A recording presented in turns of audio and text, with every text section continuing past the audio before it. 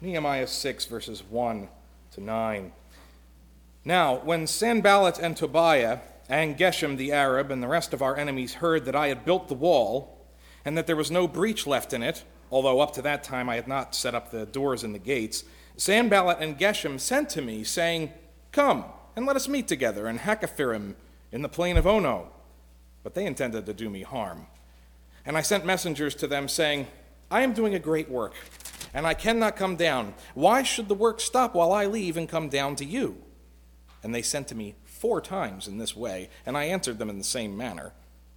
In the same way, Sanballat for the 5th time sent his servant to me with an open letter in his hand. In it was written, "It is reported among the nations," and Geshem also says it, "that you and the Jews intend to rebel. That is why you're building the wall. And according to these reports, you wish to become their king, and you have also set up prophets to proclaim concerning you in Jerusalem, 'There is a king in Judah.' And now the king will hear these reports. So now, come and let us take counsel together." Then I sent to him, saying, "No such things as you say have been done, for you are inventing them out of your own mind." For they all wanted to frighten us, thinking, "Their hands will drop from the work and it will not be done." But now, O God, strengthen my hands. The word of the Lord. Thanks be to God. Please be seated. If you'd like to turn to that passage to follow along with me, it's on page 401 in your pew Bibles. Well, first off, let's pray that prayer we pray. Lord, may the words of my mouth and the meditations of our hearts be acceptable in your sight, O Lord, our rock and our Redeemer. Amen.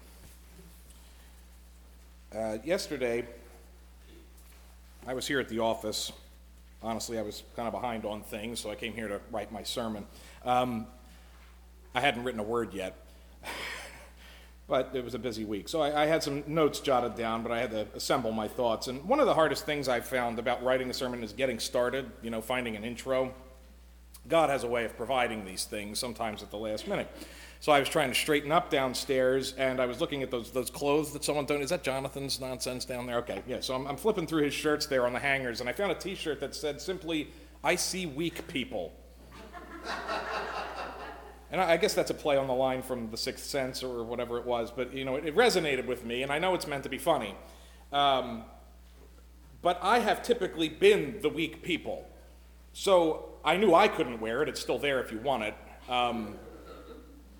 I was never the toughest kid. I avoided fights. I rarely stood up for myself. I was scrawny, and so I was like a low-key, living my life in fear kind of kid.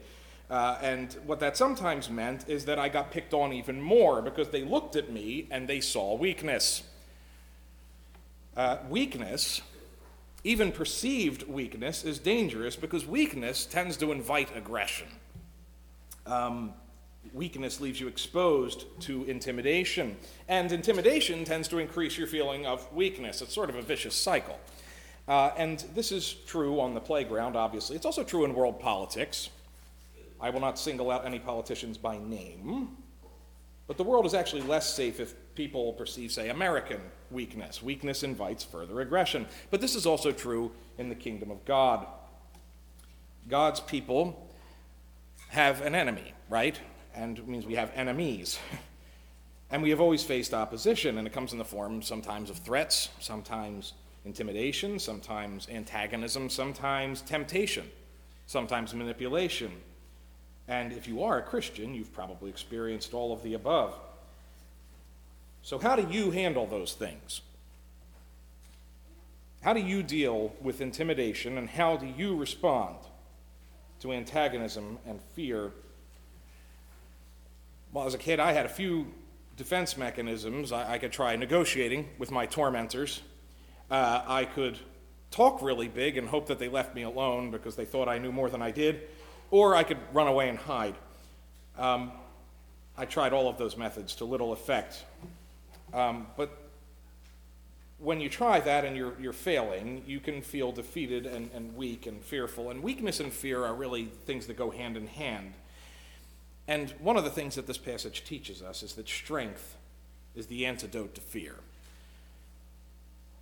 If you were strong, you wouldn't be so easily intimidated. And Nehemiah is going to model that for us today. He is going to face fresh attacks, fresh temptations, intimidation, because his enemies, God's enemies, they look at Jerusalem and they're saying, I see weak people. In the last chapter, Nehemiah has been dealing with internal issues, right? God's people weren't treating each other very well, and they weren't treating each other like family, and so he had to deal with some in-house stuff. But here in chapter 6, the threat goes external again, and the threat is coming from familiar names. Sanballat, Tobiah, and Geshem come up here in this chapter. Now, they've been our antagonists since chapter 2, really since Nehemiah got to town. They have always been opposed to the work. They prefer a docile Jerusalem. What I mean by that is weak, undefended, and unthreatening. For the same reason, I would say that Satan, our enemy, prefers churches that preach no gospel, have no parishioners, and make no impact. Such a church might have a soup kitchen, they might host community events and concerts and such, but such a church is essentially castrated. It presents no threat to the established order. It is weak, and therefore not dangerous. Similarly, a broken down Jerusalem with no wall is no threat, and God's enemies like it that way. And these three men have threatened Jerusalem before. They had mocked and jeered the people in the beginning when the wall was still small and things were just getting started. Later, they tried threatening the entire city with violence. They tried to accumulate an actual force to go against them, and yet Nehemiah has stood strong. He was vigilant, and now the work is nearly done. It's just the doors need setting, which is kind of a big deal and important, but yeah, okay, everything but the doors. And so the enemy tactic changes slightly, and they become a little more subtle, a little more sneaky about how they go about these things. Now that the wall is nearly done, they've decided the only way to really stop this thing, maybe, is to decapitate the regime. Somehow they need to take out Nehemiah. Of course, that's a tried and true way to stop a movement, especially if the movement is centered on one charismatic personality. And Nehemiah was certainly that. You know, he's the one who's holding this project together in dark moments, and he's letting these people feast at his table, right? He's been radically generous, radically vigilant. He's a tireless worker, and so the enemies understandably look and they see, well, Nehemiah's the key figure here. They don't believe in God. So Nehemiah's the spark. Take him out and this thing will die. Like my car battery in the rain last Friday, actually. Now, the threats in this passage, again, they come with some subtlety. Look at how this happens again here, verses 1 to 4. Now when Sanballat and Tobiah and Geshem the Arab and the rest of our enemies heard that I had built the wall and that there was no breach left in it, although up to that time I had not set up the doors and the gates, Sanballat and Geshem sent to me, saying, Come, and let us meet together in Hakkephirim in the plain of Ono. But they intended to do me harm. And I sent messengers to them saying, I'm doing a great work and cannot come down. Why should the work stop while I leave it and come down to you? And they sent to me 4 times in this way, and I answered them in the same manner. Okay, a couple of points. First off, again, we've known from the beginning that these guys have never been friendly. They've been opposed to this from the beginning, so why would you ever trust them with an invite like this? And not to mention the place itself. We're not entirely sure where Hakkephirim is. We kind of know where the Valley of Ono is, but this is the suggested rendezvous point. Hakkephirim is nowhere near Jerusalem. It's not even Jewish territory. It's like 27 miles away, and we're doing everything on foot, right? That's a heck of a meeting place to insist on. And besides that, the name itself, some commentators point out, is ominous, because Hakkephirim is, again, an unknown village, but it means young lions. So the sense you get is it's a wilderness village named for the local wildlife. It would be dangerous in good times. And as for Ono, well, she broke up the Beatles, so that's not a good sign either. I honestly don't remember what Ono means. I'd have to dig that up. So it seems obvious that meeting these guys privately might be a bad idea. And I've seen too many mafia movies not to know what this is all about. Like, they're going to bury him in the desert like Joe Pesci in Casino, right? Nehemiah, meet us at the abandoned warehouse by the old cemetery, behind the railroad tracks. Oh, that sounds safe. Great idea, right? Why do they even try this tactic? Well, the sense you get is that they must have insinuated something quite different. And perhaps they were offering a peace treaty of sorts. Perhaps they were offering a chance to make things right and to bury the hatchet. Like maybe it's more along the lines of, come to our hunting lodge and throw a few beers back and we'll call it Pax. We hear the wall's looking pretty good. We'd like to be good neighbors. And I think this is essentially a form of temptation to Nehemiah to negotiate, to go simp to the enemies because they're offering friendship. Why not come down our way? We'll come to an agreement. And besides that, Nehemiah, you're obviously better than the other Jews. You're not the same as this rabble that you're leading. Why not come hang out with some men of your own station and we can talk shop? And especially this comes to mind coming off of the picture from the last chapter where Nehemiah was feeding the common working class slobs, right? He's feeding them like royalty. And I think Sanballat is actually tempting Nehemiah by kind of pushing on this spot that, like, you're acting like rabble. Why not act more like a wealthy, privileged aristocrat? Because that's really, in some ways, what Nehemiah is. He is wealthy. Why don't you come and join the local governors' union, the cricket club, if you will? That's the temptation. And it's kind of like a scene in It's a Wonderful Life when there's a scene where Mr. Potter is frustrated, but he suddenly decides the best way to solve his problem with George Bailey is to hire him. And he brings him and he's real nice, and he gives him an expensive cigar, and he's treating him like gold, and then he offers him a job, and it's going to be like 10 times what he's currently making. And of course, he's only doing this because he hates him, and he's trying to swallow up his competition, but he offers this huge pay increase, basically if George is willing to sell his soul. And George Bailey is such a generous and good man, but Potter at one point, he mockingly describes him as playing nursemaid to a bunch of garlic eaters, he says. In other words, the poor, unsavory Italian types that live on the other end of town. And Potter tempts him with a more dignified lifestyle. You can travel to Europe, you can live large, you can be rich, you can hang out with better people. And I think that's the bait for Nehemiah. He shares his table every night with a bunch of sweaty, exhausted day laborers, right?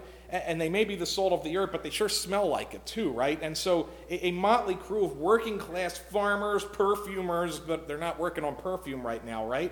It's not dignified. So when Sanballat sends you an invite to hang out with the other governors, he's being offered a seat at the table with the local bigwigs. The invitation is itself a sort of status symbol. I think that's the bait. But it's also a threat, and Nehemiah must have seen those mafia movies too. He wasn't born yesterday.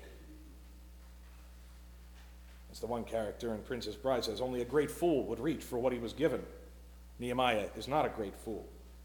He knows something smells funny, so he says politely, heck no. He does not come out right away and accuse them of trying to kill him, although they probably are. The actual Hebrew just says that they intended evil to him, which could be many things, I guess. But saying that might come across as fear, and it might be inflammatory, and it might also indicate that Nehemiah was scared of them, and that's not the message he wants to put across. And he would never admit fear to his enemies. So that's not his stated reason. What he actually says is, I'm not coming. Why? Because I have work to do.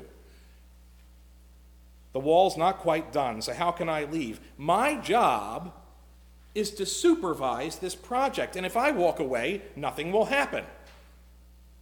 Georgia knows this very well. What percentage, babe, would you say of the chores get done if you walk out of the house and leave me as project manager for the day? I mean, I'm going to say it's like south of 10%, right? I mean, that's pretty typical. Projects need managers who are there and invested. So even if this offer was made in good faith, Nehemiah would have to say no, because the mission's too important. Now, Sanballat and Geshem, not being terribly original thinkers, send this message 4 times. And, of course, the reply is always the same because the circumstances haven't changed. But I think it's worth noting here that saying no can be hard to do, even to an enemy. Saying no politely in diplomatic language is even harder. Doing so 4 times with slightly different wordings each time so that they know you actually read the letter and didn't hit copy and paste or send a form letter is even harder. And what it dawns on you is that they're really trying to wear Nehemiah down. And that would be effective against some people because they are forcing him to be rude, really. And that can be very hard, especially on people-pleasing types. People pleasers are easily worn down and easily pressured into things, especially if the person is someone you're slightly intimidated by to begin with.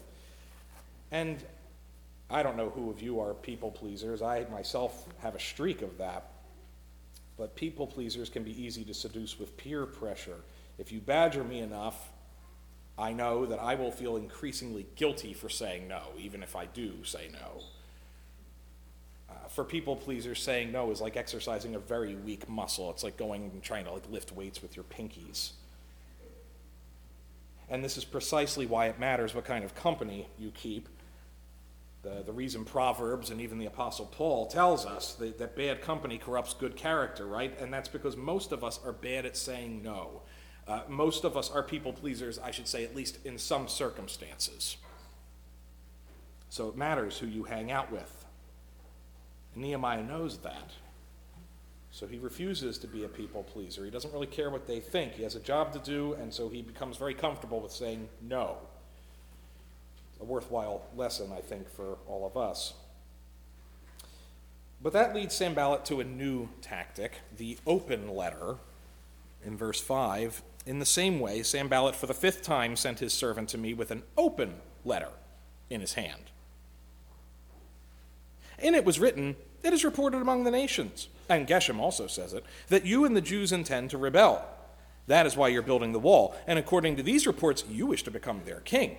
And you have also set up prophets to proclaim concerning you in Jerusalem, there is a king in Judah, and now the king will hear these reports.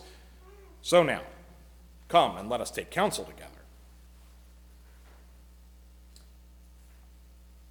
You have to understand that most official correspondence, especially between government leaders, is going to be sealed with wax or something so that no one unauthorized can break in and read this thing. And it's kind of like today's U.S. mail. I mean, we don't use wax, but we use lickable glue for the same principle, right? The mail is supposed to be sacrosanct. I can't open someone else's mail, even if it comes to my house again and again and again. I'm not supposed to open. I'm supposed to hand it back to the postal service. So is there anything more passive-aggressive than an open letter? Sending a personal letter but leaving it unsealed so every nosy person can see it.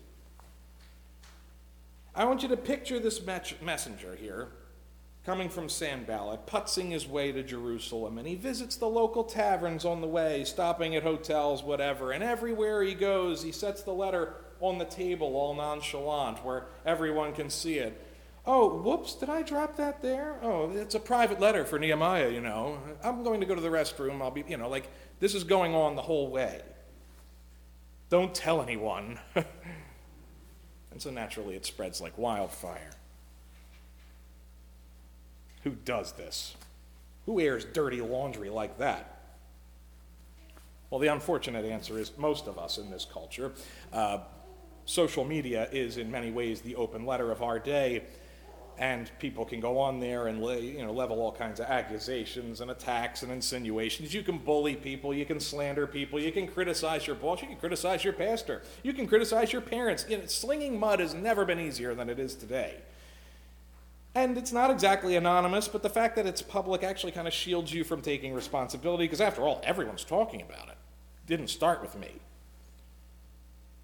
And that's not to say that people never make a good point or point out serious problems, but I would argue it's usually the wrong forum. The internet is not typically conducive to gentle confrontations. It's just gossip. And similarly, open letters are intended as gossip. It is designed to be inflammatory. It's like stepping in dog dirt. It stinks and it spreads. And of course, if this is an actual accusation of real treason, this is not a biblical model, clearly. The New Testament takes a very dim view of gossip, and it's typically listed with other destructive sins like jealousy and malice and anger. Jesus tells us that if we have something against our brother, we should have the chutzpah, my word, not his, to bring it to him directly, privately first, without an audience. Of course, that's awkward and hard, and it is in some ways easier to attack from a distance, to gossip and to make insinuations and drop hints and start rumors, and to purposely make accusations that are intended to be overheard. Children do this a lot. There's no better way to get your sibling in trouble than to rebuke them in such a way that mom and dad can't possibly not hear you rebuking them in the other room, right? But honestly, adults aren't really any better. Everyone loves gossip. Rumors spread quicker than COVID, and that's what Sanballat is banking on. He might as well have posted this to Facebook. And what is the accusation? Well, it's the familiar refrain from chapter 2 that Nehemiah is starting and intending to rebel, but with the added accusation that he wants to make himself a king. And Sanballat further claims that Nehemiah has essentially hired some prophets, preachers, to go out and spread the same message, to give a holy seal of approval to his kingship claim. And as he says, Geshem agrees with me, just to show you it's not just one person. Because, Geshem is renowned for his honesty and trustworthiness. And yet, the lie has power. What is the power of this lie? The power is that it would not be entirely crazy, would it? The power is that it's believable. Because after all, rebellions happen all the time. Kings had to spend much of their reign in these days quashing such things. You couldn't trust everybody. And honestly, Nehemiah is well positioned to be a rebel if he wanted to be. He's effective. He's popular. Sanballat is actually taking Nehemiah's best character traits, his selfless, powerful, charismatic leadership, and using it as a weapon of slander against him. And it stings because the temptation could be real. Who wouldn't be tempted to have a big ego if you're in Nehemiah's place? And then has an additional perverse effect that this could have the Jews start thinking, yeah, maybe Nehemiah should become king. Who needs Artaxerxes? We can do our own thing. Declare your independence, just like the welcome signs for Pennsylvania, right? This kind of letter will undermine Nehemiah either because it's lying and getting him in trouble with the king potentially, or it could actually encourage the bad behavior and the rebellion and the disloyalty of the people. And either way, it's a dangerous rumor. But there's a telltale sign built in here that Sanballat knows he's full of it. Because at the end of the letter, he demands a private meeting with Nehemiah. Come, let us take counsel together. Why? Like, in what world would that make sense? If Sanballat really believes that Nehemiah is staging a rebellion, a private meeting with a rebel would be a very good way to get both of you beheaded. And maybe he's trying to insinuate, like, to Nehemiah, like, oh, maybe we could join forces. But in any event, it doesn't make a whole lot of sense. The accusation and the conclusion really don't match each other. But most importantly, the charges are indeed false. Nehemiah is not claiming to be a king. He does not want the title. And he can't just respond quietly this time. Everyone's talking about it. Public accusations require a clear public response. So he writes back, and I would assume this was publicly made known in verse 8. Then I sent to him saying, no such things as you say have been done, for you're inventing them out of your own mind. Dear sir, you're nuts. Sincerely, Nehemiah. I like it. It's gutsy. Why does Sanballat do these things? I think he presents these things as a combination of temptation and threat. It's a mind game. But his ultimate purpose is no mystery, and not to Nehemiah anyway, because Nehemiah tells us right there in verse 2, they intended to do me harm, and verse 9, he says they all wanted to frighten us. The enemy loves to keep you in fear. Fear is the easiest way to keep you in line. And you know what? It works even in Nehemiah 6. If you look at the first part of verse 9, it says, "For they all wanted to frighten us, thinking their hands will drop from the work and it will not be done." You know what the literal Hebrew says? The Hebrew says, "For all of them are making us afraid." Nehemiah is basically saying, we're kind of freaking out over here. Because it is a mind game. This is psychological warfare, and it's working. Sanballat is actually a pretty cagey enemy. And Nehemiah and the people are suddenly afraid this wall, nice as it is, it could end up just being the death of us. It could bring a Persian army down on us, or Nehemiah could end up killed. And as long as they're frozen with fear, the work's not going to get done. Fear breeds weakness. What do they need? Well, Nehemiah has a thought. As he says in verse 9, they all wanted to frighten us, thinking their hands will drop from the work and it will not be done. But now, O God, strengthen my hands. Knowing what to ask God for is a good first step. And what weak and fearful people need is strength. Strength from God. The ESV has a footnote letting you know that the phrase, "O God," is not in the original, but what the original actually says is, "Now strengthen thou my hands." So second person, Nehemiah is clearly addressing God here, and it started to dawn on me last night that this entire book is essentially a prayer. This is like Nehemiah's prayer journal. He is keeping a detailed record of God's faithfulness to him throughout this entire journey. And it's occasionally punctuated. He occasionally just gives a glimpse of how he cries out to God in certain moments as he's recording these things. And this is another critical moment. The fear is real. But the God who called him to this task is not going to abandon him here at the end. He needs strength.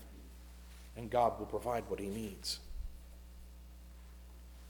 Now, for the record, I'm going to say I do think this is actually one of the coolest prayers in Scripture. I mean, it's a very simple prayer. And we've probably all asked for strength at one time or another. It's a pretty frequent thing to do. But it's the way it's worded that has a sort of Charlton Heston quality to it or something. Strengthen my hands. Sounds a little more like I have work to do. God, get me ready to fight. Give me the physical strength to do this work, even if my spirit is dragging and even if I'm afraid. Make it so that when my enemies see me, they don't see my fear, they don't see my weakness, they see a fight they never should have picked. Nehemiah doesn't ask God to make the threat go away. He asks for the strength to fight it.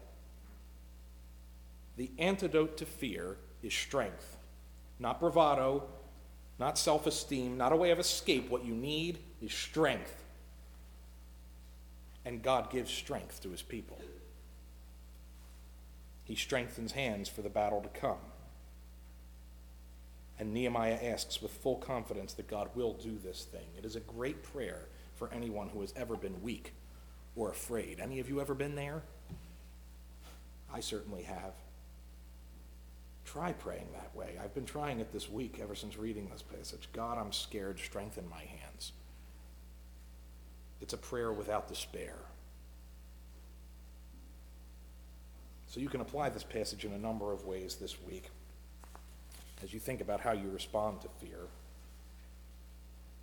Nehemiah teaches us lots of things. Part of it is that he tells you to keep working. Don't be distracted or allow interruptions. Don't be caught alone with the enemy. That's a good one. Ignore their ultimatums. Learn to say no. Respond to their charges only when appropriate and necessary. And as a connected point, don't be guilty of the charges when they bring them. But most importantly, pray for strength. And do what you're called to, whether you're scared or not. Do it scared. Pray for strength, because that's a prayer that God loves to hear and that he answers.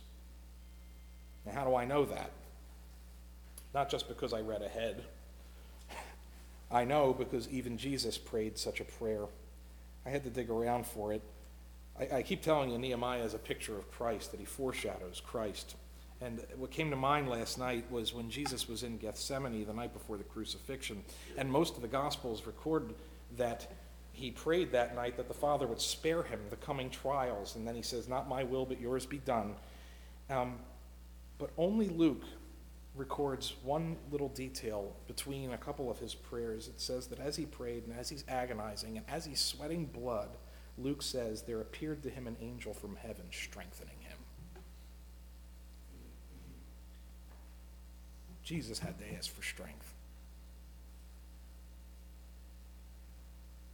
If you're scared, don't worry about it.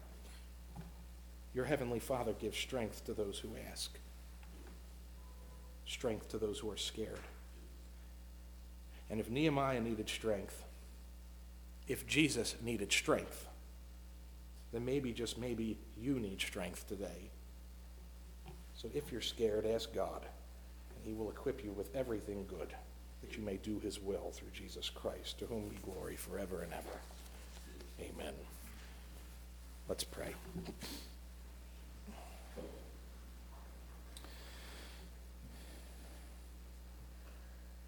Gracious God and Father, we thank you for your word. We thank you for the example of Nehemiah. We thank you that ultimately he points us forward to Christ.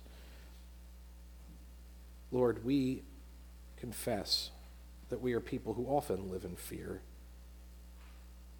Fear is a major controlling factor for a lot of us. And even those of us who are better about it, Lord, we all have seasons with it. Lord, strengthen our hands. Prepare us for the fight. We don't pray that you would remove everything that scares us, Lord. Strengthen our hands for the fight. Teach us to do what you have called us to do in the midst of and through our fear. And we do pray that you would supply us with all the things we need. Strengthen our hands, Lord, this week and every week, we pray. In Christ's name, amen. The grass withers, the flower fades, but the word of our God will stand forever. Praise God from whom